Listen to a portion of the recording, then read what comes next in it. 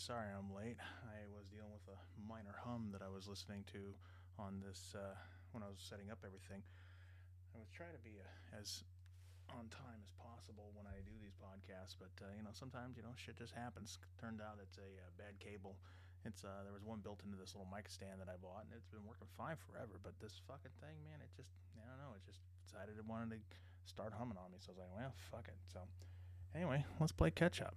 So one of the first things I was doing was going to talk about. I got my new job. I've been there for about 2 weeks, and honestly, this job's fucking easy. I'm really fucking shocked about that because normally, you go into a new job, you see a company, and you're like, oh, I'll join, and I'll go in and I'll be super nervous and make sure that the ideas that I'm bringing there just are going to line up with what they're doing. And these guys, they've been nothing but like super nice to me, taking care of me, giving me a couple of bucks here and there, on and on and on. Then they turn around and they go, hey man, show us some of the things you've been working on. And they didn't even give me like a direction. They just said, hey, check us out and give us your recommendation. So I saw it and I was like, all right, cool. Let me go ahead and give you my recommendations. Gave them all my technical recommendations, and they were just super impressed. This is wonderful. This is great. This is going to save us so much time and energy and money. Wonderful. Love it, love it, love it. And so I'm like, all right, this is, yeah, things are going pretty well so far. In fact, my first real check, because I got a half a check, my first real check's supposed to be here on Tuesday, and if it's as much as I think it is, oh boy, it's gonna be a big chunk of change. So on to that. Speaking of which, my couple of my old coworkers have reached out to me like, hey dude, we got to meet up for drinks, man. I got to know what the fuck is going on. And I'm gonna tell them, like, listen, you guys are great people. I like it. I even like the owners of the company. But my God, man, it was turned into a fucking episode of Office Space, man. Just meeting, meeting, meeting. You listen to these motherfuckers just go on and wax poetically about just some leadership bullshit concept. I mean, I had my old boss literally have a weekly 2 hour meeting and hand me leadership books and say, here, I want you to read this by X amount of date. And I'm like, looking at him like, motherfucker, this ain't the third grade. Why am I doing goddamn book reports? This is bullshit. So, anyway, that's neither here nor there. So, I come to find out, a lot of my coworkers are having that kind of feeling as well. They're like, listen, this used to be a plucky little company and everybody knew everybody and everybody was super cool and all that kind of jazz. It's not that way anymore. So I think big changes are coming their way, and I'm pretty sure a lot of you are like that out there. You're at a job, you're doing what you can.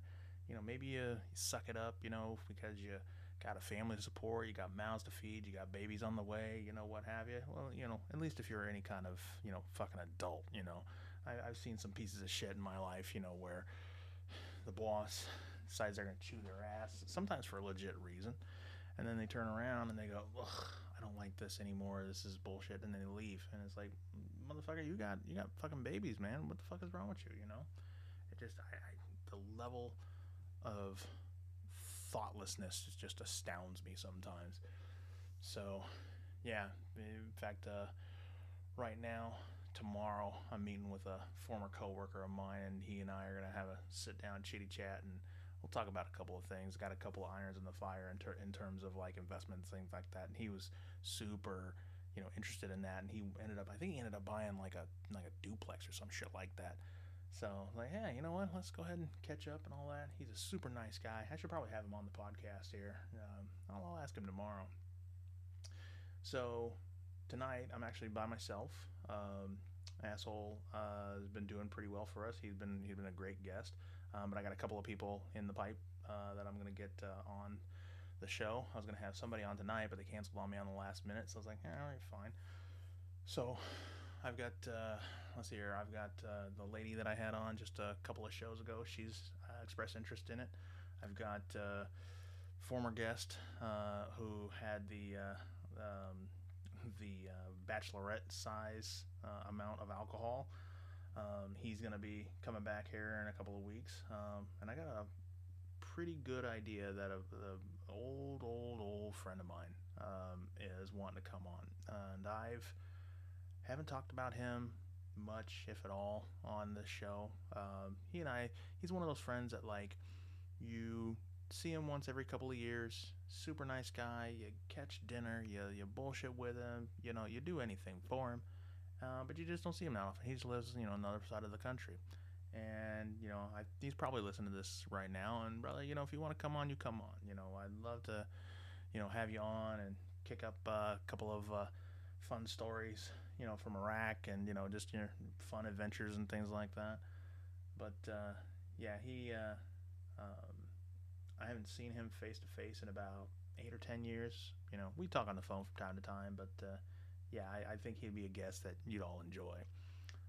So, one thing I did end up doing before this show was I was looking at the clock. It's 9:30 at night. I'm like, I gotta get a show going. Had a couple of topics on tap, and one of them was one of my favorite shows, the First 48. There's a new episode out, and I was like, well, I probably better get on the podcast before I watch this show. For those of you that don't know, the First 48 is a true show where they follow around real homicide detectives and what they do during the course of a homicide investigation for the first 48 hours. And they've kind of fell into like a real, predictable kind of thing. Shots fired, somebody's doing something dumb, blah blah blah. And 9 times out of 10, they'll catch the guy. Occasionally, they'll have somebody who doesn't. But me and a family member, we're always teasing because they always start out the same way. They're like Tulsa, Oklahoma, and they have that long dramatic pause in there. And it's usually, I'd say probably 80% of the time, they go,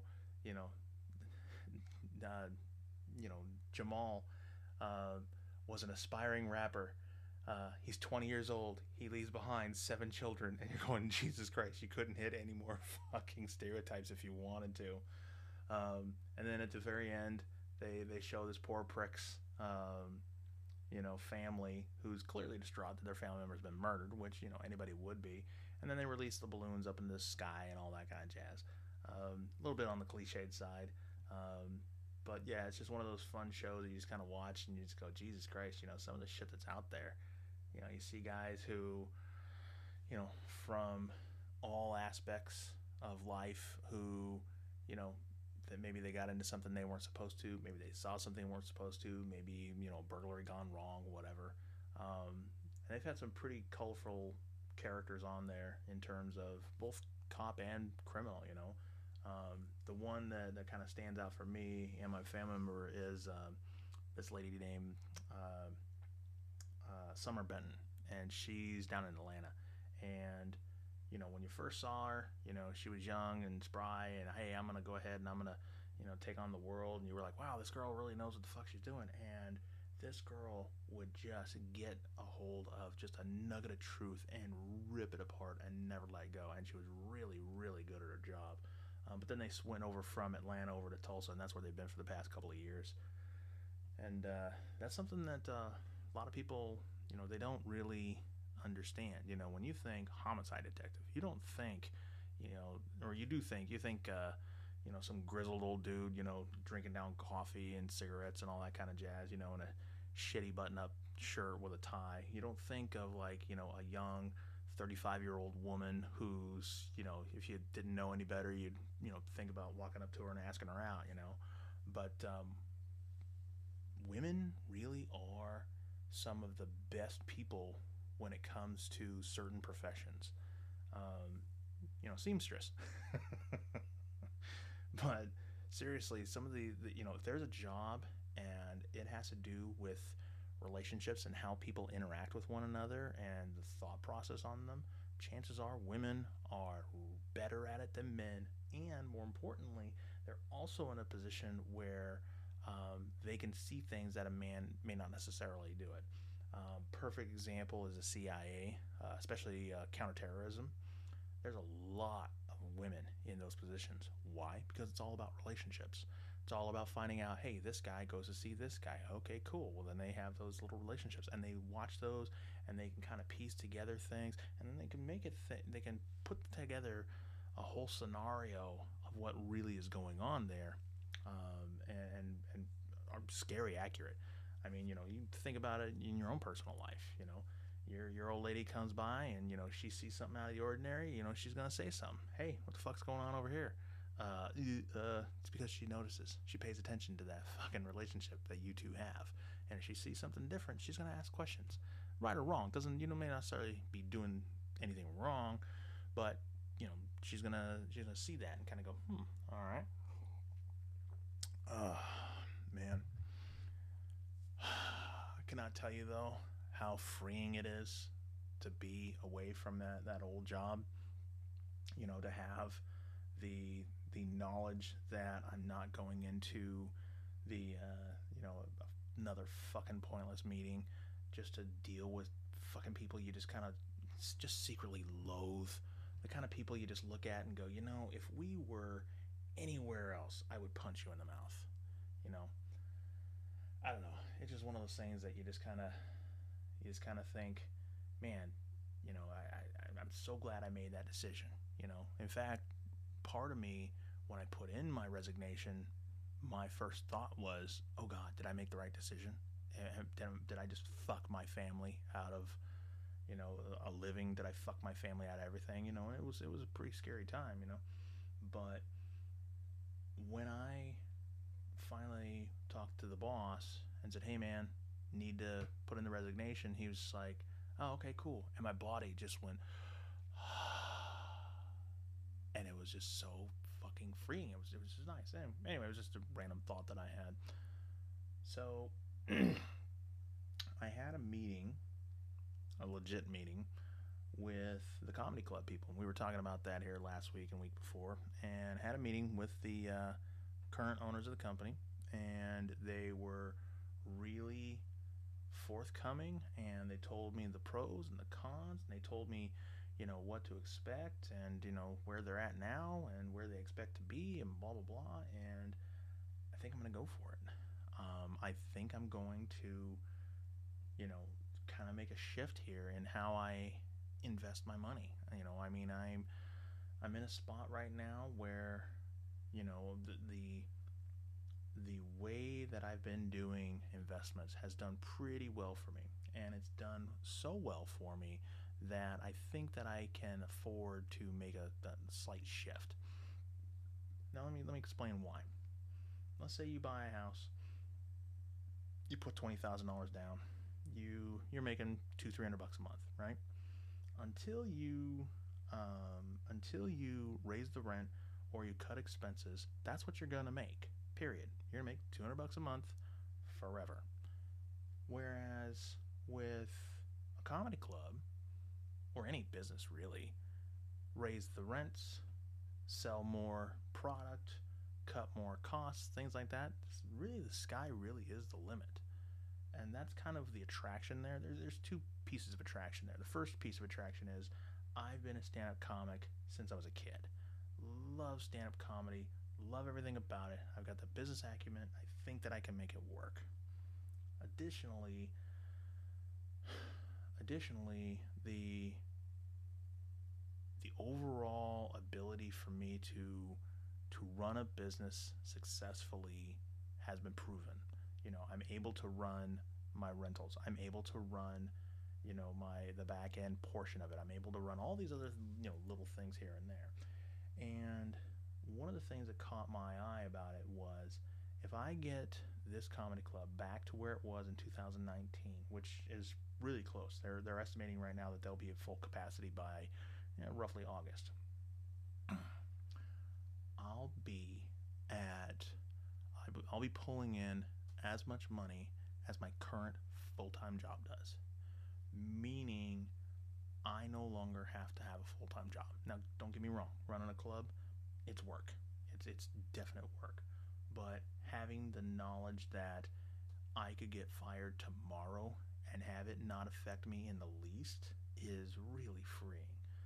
And one of the things that I noticed at this place, well, let me back up here for a minute.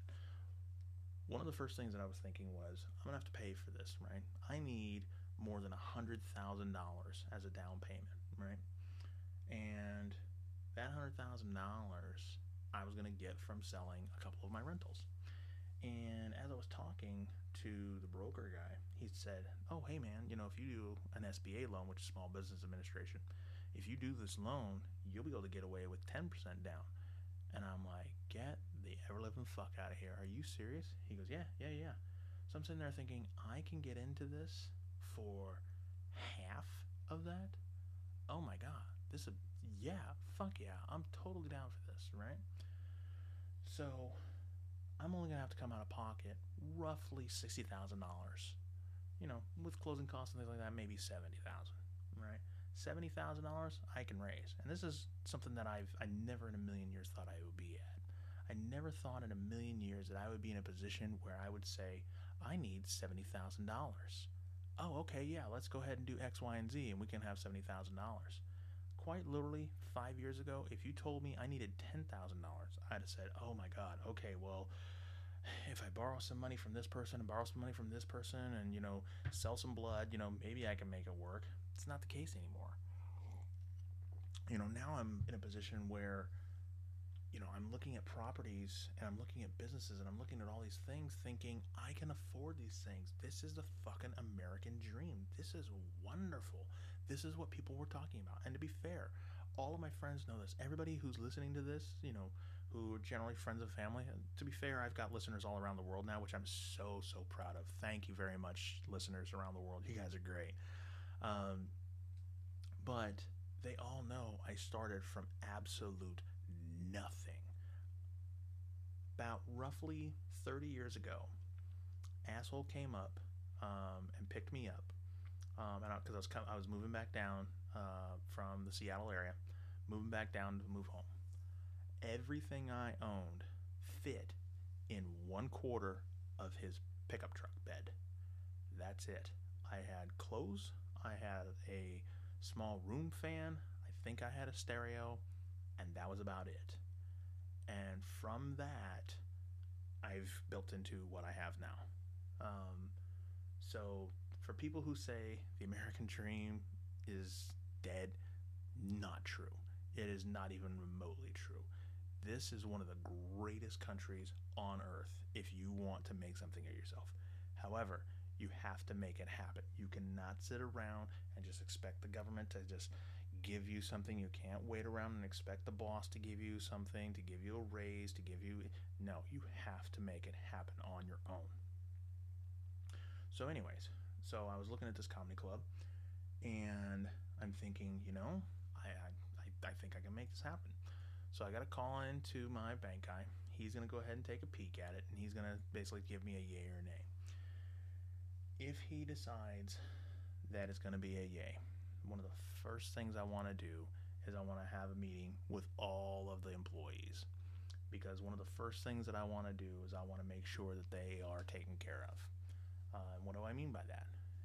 For those of you that have been a part of a company that's been sold before, your first natural thought is, "Oh my God, am I going to have a job?"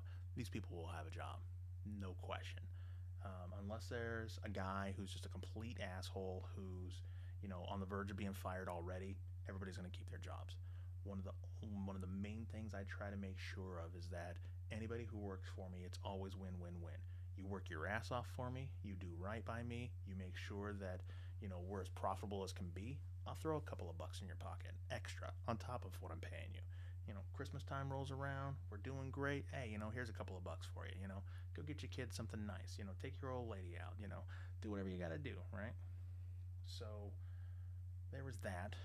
Then the additional thing that I was looking at was they actually have a Wednesday show for $2, and I was looking at this going, wow, $2. That is dirt fucking cheap. All right, great.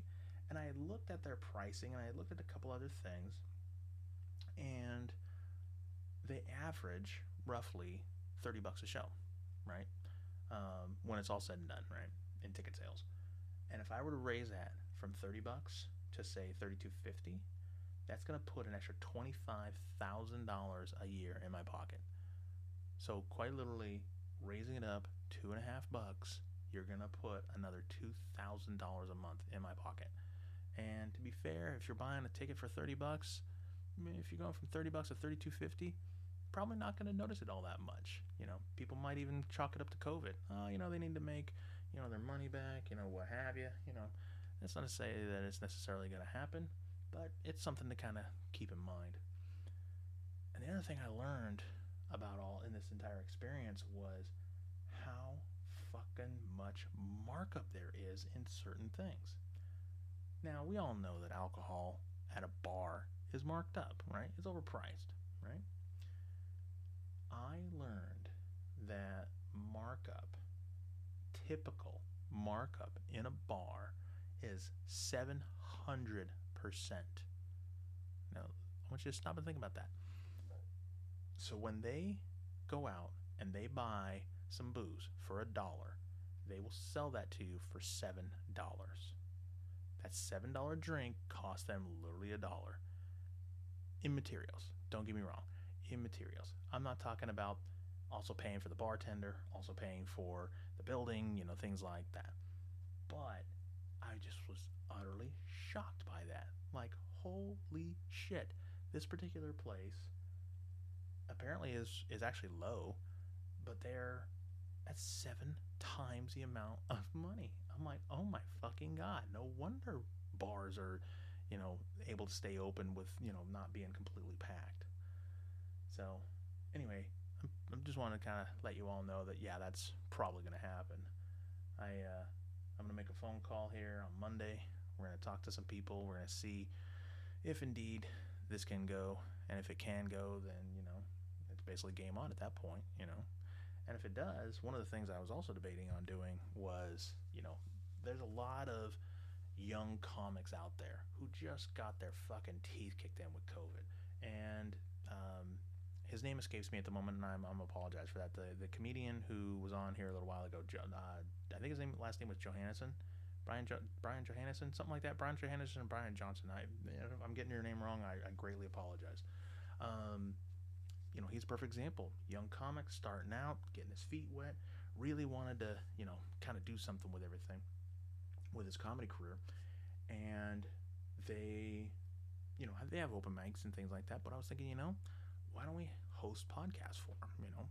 In the Portland area that I'm at, there are some places that instead of a live comedy show, they'll take like a fairly famous podcast, they'll set it up on stage, and they'll charge admission.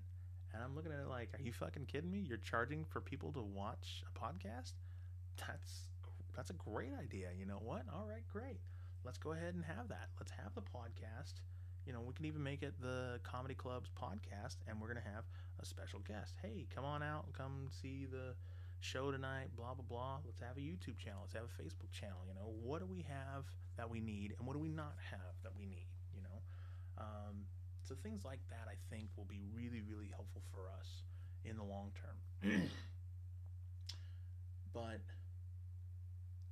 as time goes on, this wasn't the only comedy club I wanted. In fact, when I talked to the owner of the comedy club, because he's retiring, clearly retiring, there's no question. When I look at buying anything, one of the first things I think of is, why are they selling? If it's making money, why are they selling? And this guy's in his 70s. He's clearly wanted to retire with his wife, go do the Winnebago and grandkids thing. Fine. He's got more comedy clubs. And he asked me, he said, do you want to buy them all? Actually, dude, yeah, I do. I really do. If you're telling me that this place is profitable and we can get it back to 2019 numbers, I will buy every fucking club you own. In fact, I'll buy every fucking club in the goddamn city. And I'll still keep it under the different names. Because that's the other thing you want to have in your back pocket if you can, at all possible. And I do this in the rental business as well. If you can have, let's say you own an apartment building, right? And it's called Luxury Suites. And then you buy a different apartment building and you call it, Johnson apartment buildings, whatever the fuck it is, right? If you have those two apartment buildings, right, you can raise the rent in one. And then the tenant may go, man, I ain't paying that shit. I'll go over to this other one right here and I'll just pay the rent there. Great. And then when they move over there, they don't know that they're paying the same person. And it's like that with business all around. There's a ton of companies out there that you may say, you know what, fuck this company. I don't like this company. I don't like the things that they're doing. I'm going to go to this other company. And it's owned by the same fucking company. Kraft, Nestle, even car companies like, Ford, GM, all these other companies, they own all these sub companies. So, same thing with comedy. I would love nothing more than to own all the comedy clubs in any particular city. I would love to own multiple clubs under different names and have different, levels of comedian. So maybe there's one comedy club just for guys who are just starting out, just trying to get their feet wet, and maybe some people who are starting to, get some feet underneath them. They're starting to get some traction, things like that. And then have another one for like more mainstream comics. Maybe you see a Dave Attell or maybe a Brian Regan or somebody like that. Somebody you would recognize, if you saw them. And then depending on how big you get, maybe you start buying concert halls.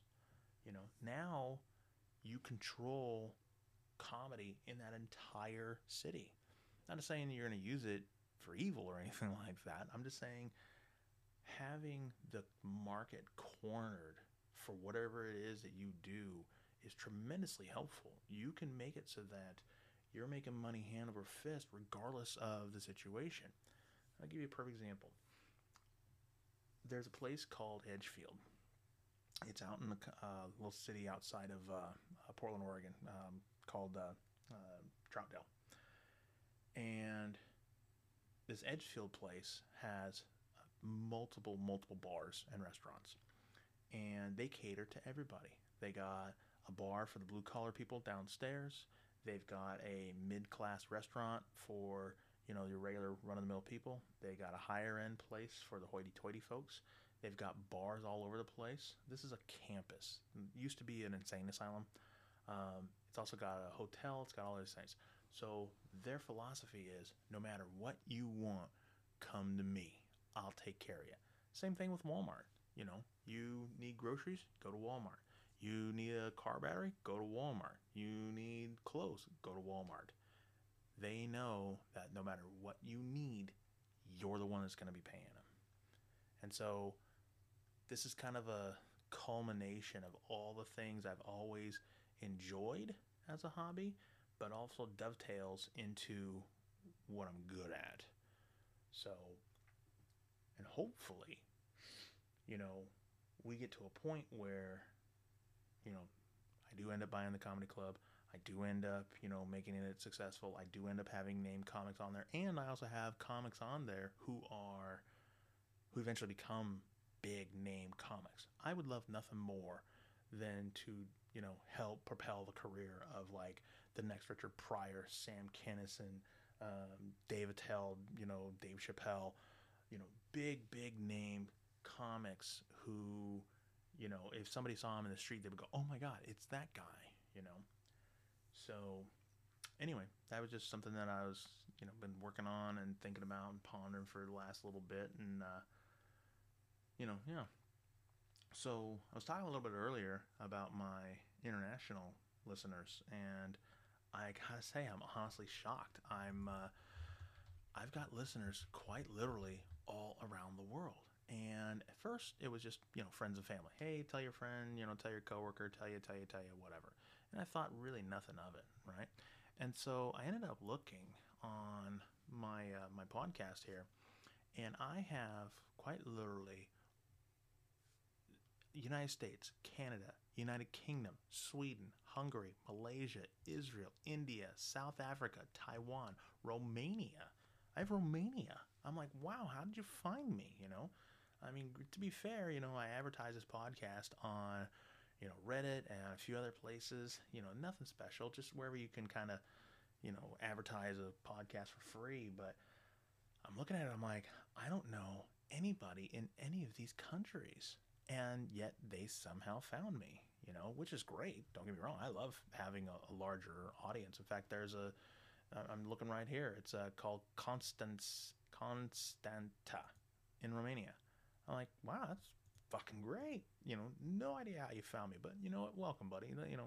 And I guess I've got a global reach now. Hooray for me. To be fair, I don't have a lot of listeners. I mean, I've got a couple dozen at best, but, having somebody, you know, listen to your podcast that, is halfway around the world and may not even speak the language. That's the other thing that kind of blows my mind. How do I know that they speak English? They may not. They may just have a friend who does speak English and go, hey, listen to this fucking lunatic over here who's on the radio. So it just kind of blows my mind on that. And I've tried to keep my podcast as pure, I guess, as possible. I don't want there to be a billion commercials. I don't want there to be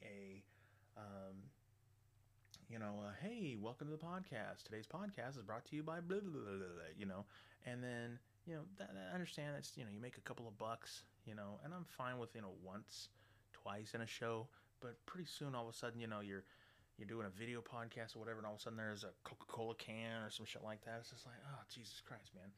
And I've seen this happen to the best of them. Now, to be fair, I can't blame a lot of these people. A lot of these people do podcasting just as a labor of love, and it's totally fine. And be honest, if somebody like McDonald's or, somebody like that called me up and said, hey, man, we love your podcast. We'd love to help you out. We'd like to sponsor you. Here's $1 million. It's hard to turn that down. It really is. To me, $1 million is life-changing money, honestly. You hand me $1 million in cash right now, I could quit my full-time job. I wouldn't have to work anymore, honestly, and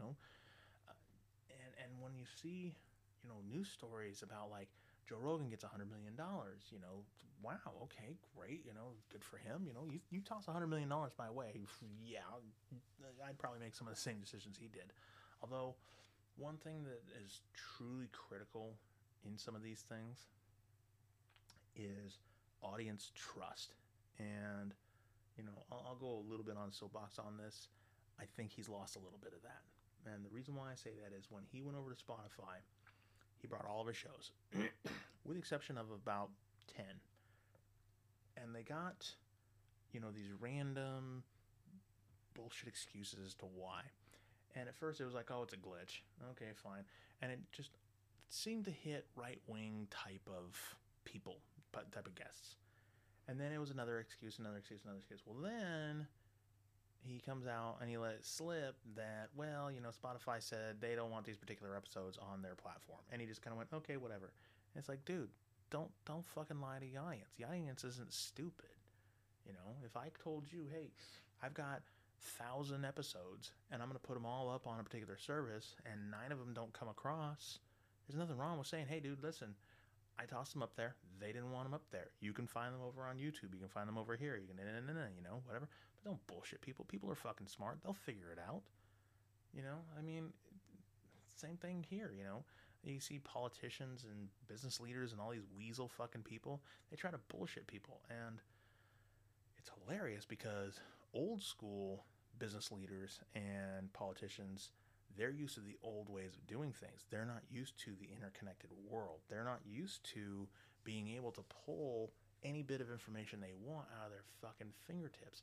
So a lie 20, 30 years ago used to be able to just spit it out, let it simmer, and then walk on. And then if you didn't talk about it, it just never happened. Unless it was a big, major, national scandal kind of thing, It just went away. And now people have access to all the world's information at their fingertips. So they're a lot more informed about whatever the hell it is you're doing. So when you say, hey, man, there was a technical glitch, there was this, that, and the other, people aren't going to buy that bullshit. So you got to be honest with the audience. You got to be honest with the people that you're talking to. Just like with you guys. I tell a shit ton of stories. Horrible fucking things I've done over my lifetime. Some things I'm proud of. Some things I kind of was like, maybe I should have done that differently, whatever, I literally have fucked 300 women. That's not a bullshit statistic. That is a 100% truthful statement. I have fucked over 300 women. Don't care. I'm being open and honest with my audience. You guys have questions about, when I talk about my swinging days, you have, I'd be going out with girls left and right. I mean, after my divorce, I was like, I'm going to use women like shake and bake legs. I'm just going to go up to him and say, listen, I don't want to get to know you as a person. I don't care about anything. I want to fuck. I want to get in your panties. I want to make you come, and I want to go home. Now, that said, let's have some base rules, okay? If you come up with a guy that you meet and you go, hey man, I think there's going to be a relationship here and you want me to back off, cool, no problem. You get all the benefits of having a boyfriend without all the boyfriend responsibilities, right? We can go out from time to time, grab a drink, bullshit, have a good time, whatever, but then eventually at the end of the evening, I want in your pants, all right? So that's what I did for years on end. I would go out and I would say, listen, I want to be able to do all these fun things. And you'd be amazed. You would be fucking amazed at how many women would say, yeah, okay, cool. Because they have shit to do too. They have kids, they have jobs, they have responsibilities, they have all these other things. And sometimes a woman just wants to get fucked. Wants her hair pulled, her ass spanked, and her pussy filled. That's all she wants. And I was at the time more than happy to fulfill that desire, I'm not saying I was the best looking dude. I'm not saying I was in the best shape or anything like that, but I had confidence. I was able to talk to a girl. I was able to, I was going to the gym. I was in really, really good shape at the time. I wasn't saying that I was cut or anything like that. I was more kind of like powerlifting kind of shape. But it was just something that I just enjoyed. It wasn't hurting anybody. So, having that honesty and having that ability to just say whatever the fuck is on my mind really is, kind of a core thing about this show. I want you to all know that when I talk about shit on here, I'm telling you shit that's really happened. I'm telling you shit that's really gone down. I might change a detail here or there, very minor, to kind of protect the innocent, so to speak. But for the most part, what you're hearing is shit that's happened.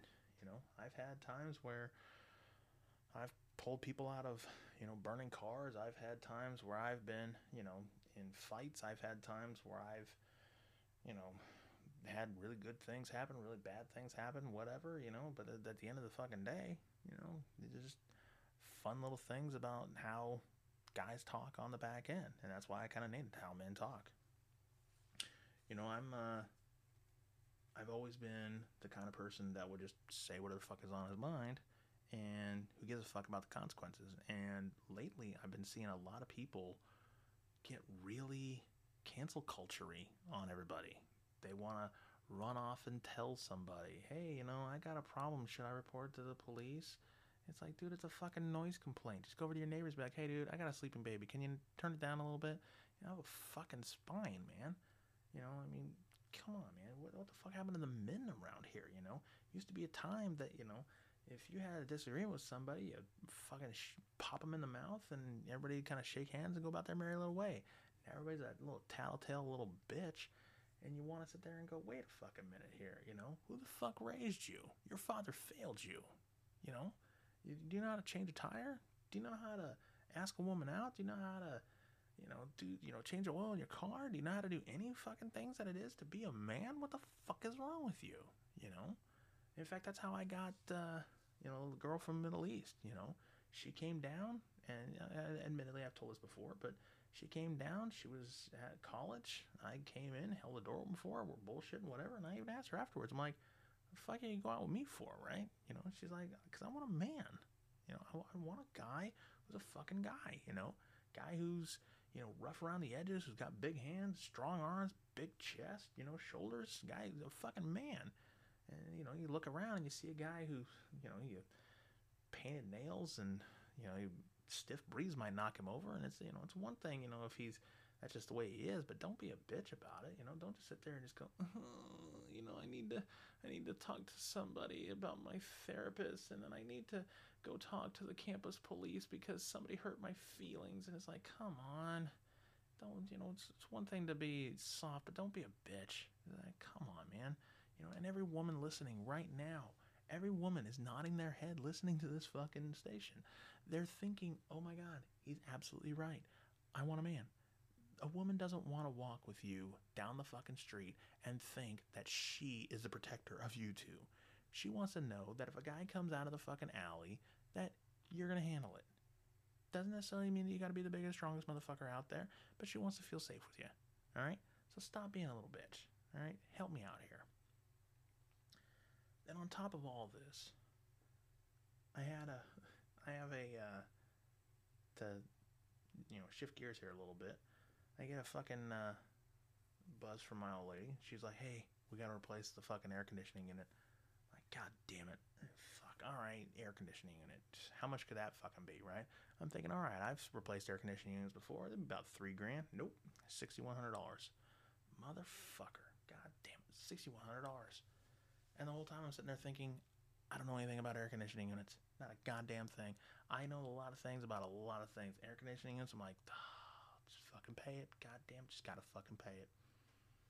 So, and then of course, again today, my old lady, she wanted me. Okay, I'll backtrack a little bit. My old lady, she wanted a sun sail for our boy when he was very, very little. We're talking like 2. And he had a little sandbox out back and blah, blah, blah. And she wanted the sun sail out there so that way he could play out there and not get the sun just beating down on him. Okay. Well, the shit she was showing me was like bolted to the wall and, it looked all ghetto and shit. And I'm like, nah, I might be a fucking white trash piece of shit, but I don't want to look like a white trash piece of shit, So she says, well, what we should do is we should get these spikes, and basically a post holder. You shove them into the fucking ground, you bolt the post in, you're out the door. I'm like, I don't like that idea either, but fine, whatever, Just because, she sucks my dick. Of course I'm going to do shit she says, right? So we put it all up, blah, blah. We'll fast forward. He doesn't like that it's set up anymore. He's off playing, doing, standard, fucking 5-year-old bullshit, right? So she says, we got to get these posts out, right? Undo the bolts, pull the 4x4s out. And now I've got these spikes. These spikes are literally like 2.5 fucking feet long. They are buried into the ground, and they are in there good. I had to put them in with a fucking sledgehammer. So I'm like, oh God, I'm going to have to get these fucking things out. So I was digging, and it just was not going well. It was just fucking backbreaking work. I'm like, you know what? There's got to be a better way. So looked around. I didn't have one. I got to buy one. But neighbor had a car jack. So I'm like, I got an idea. Wrap a chain around it. Wrap a chain around the fucking the floor jack. Jack it up. Pulls it right out of the fucking ground. All right, great. But it's hot as fuck out today. It's like 80 degrees. So I got the sun beating down on me. Got my old lady, helping me out here and there. And we're trying to pull these fucking things out of the goddamn ground. And holy shit. These things are in there fucking good. I mean, I like to do a solid job when it comes to my house, but fuck, man, these things were going nowhere. Pull these fucking things out, get them all out, and I'm like, all right, cool. The day's about to be ended. We're in a good spot.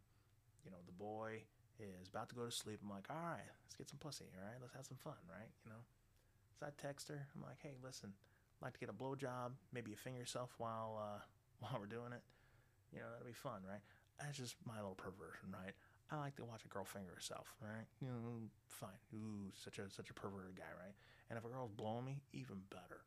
Then it's like a double action kind of thing, right? And on top of that, she makes herself come, and then when she makes herself come, girls get all super excited and super slutty. So when she's coming, she's like, oh, I'm gonna suck his dick even better. So she gets all super excited. I'm like, hell yeah, we're gonna do that shit, right? So I text her that. Because, I don't want to sit there and just, announce that shit, like, when she's putting the boy to sleep. Hey, get my dick sucked, finger yourself, this be fun. I'm really tired, and, we had a long day pulling them fucking posts up. I'm like, God, fucking damn it. She says, how about tomorrow? All right, fine, goddamn fine. But in the back of my head, I'm sitting there, and I'm like, sometimes I just want to tie her up, tie her to something, throw a vibrator on her pussy, make her come until I'm done making her come. Which, I'm a bit of a psychopath. I like, just like seeing how much I can just torture her, Make her come a million times, shove my dick in her mouth, smack her around a little bit on with my dick on her face, just because I'm a romantic kind of guy. And, come. Maybe I untie her, I don't know, and then go to sleep.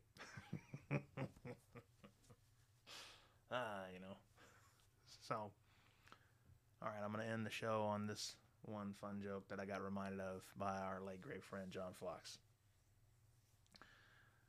Guy's in with a girl, and they're fucking, and all of a sudden, they hear a car door. And the woman says, "Oh my God, my husband's home. You gotta get out of here. You gotta hide. You gotta do something." And so he's like, "Okay, okay." So he gets up and he grabs his clothes and he's looking around. And he can't jump out the window because they're too high up. He's like, "Oh shit, what do I do?" So she runs into the closet. So he runs into the closet with his clothes and everything. And inside, standing there, is her son.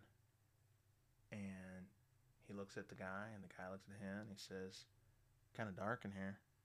He says, "Yeah, yeah, it is." He says, "So, you know, I could scream, and my dad will come in here, and he'll kill you." He goes, "Okay." He says, "I prefer you wouldn't." He says, "Well, $50." He's like, "What?" He says, "I'll scream. $50." He's like, "God damn it. All right, here you go. Here's $50." So he gives him $50. Kid doesn't say anything. Husband leaves. He gets out. He goes home.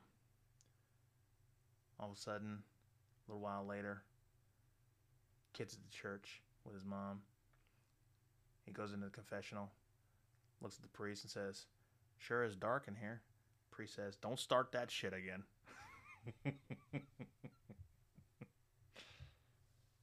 All right. So next week, I got one particular guest who's going to be coming back. I got another guest who might be joining us, not sure. And brother down in Arizona, if you do hear this, come on aboard, man. Love to hear from you. All right. You all have a good night now.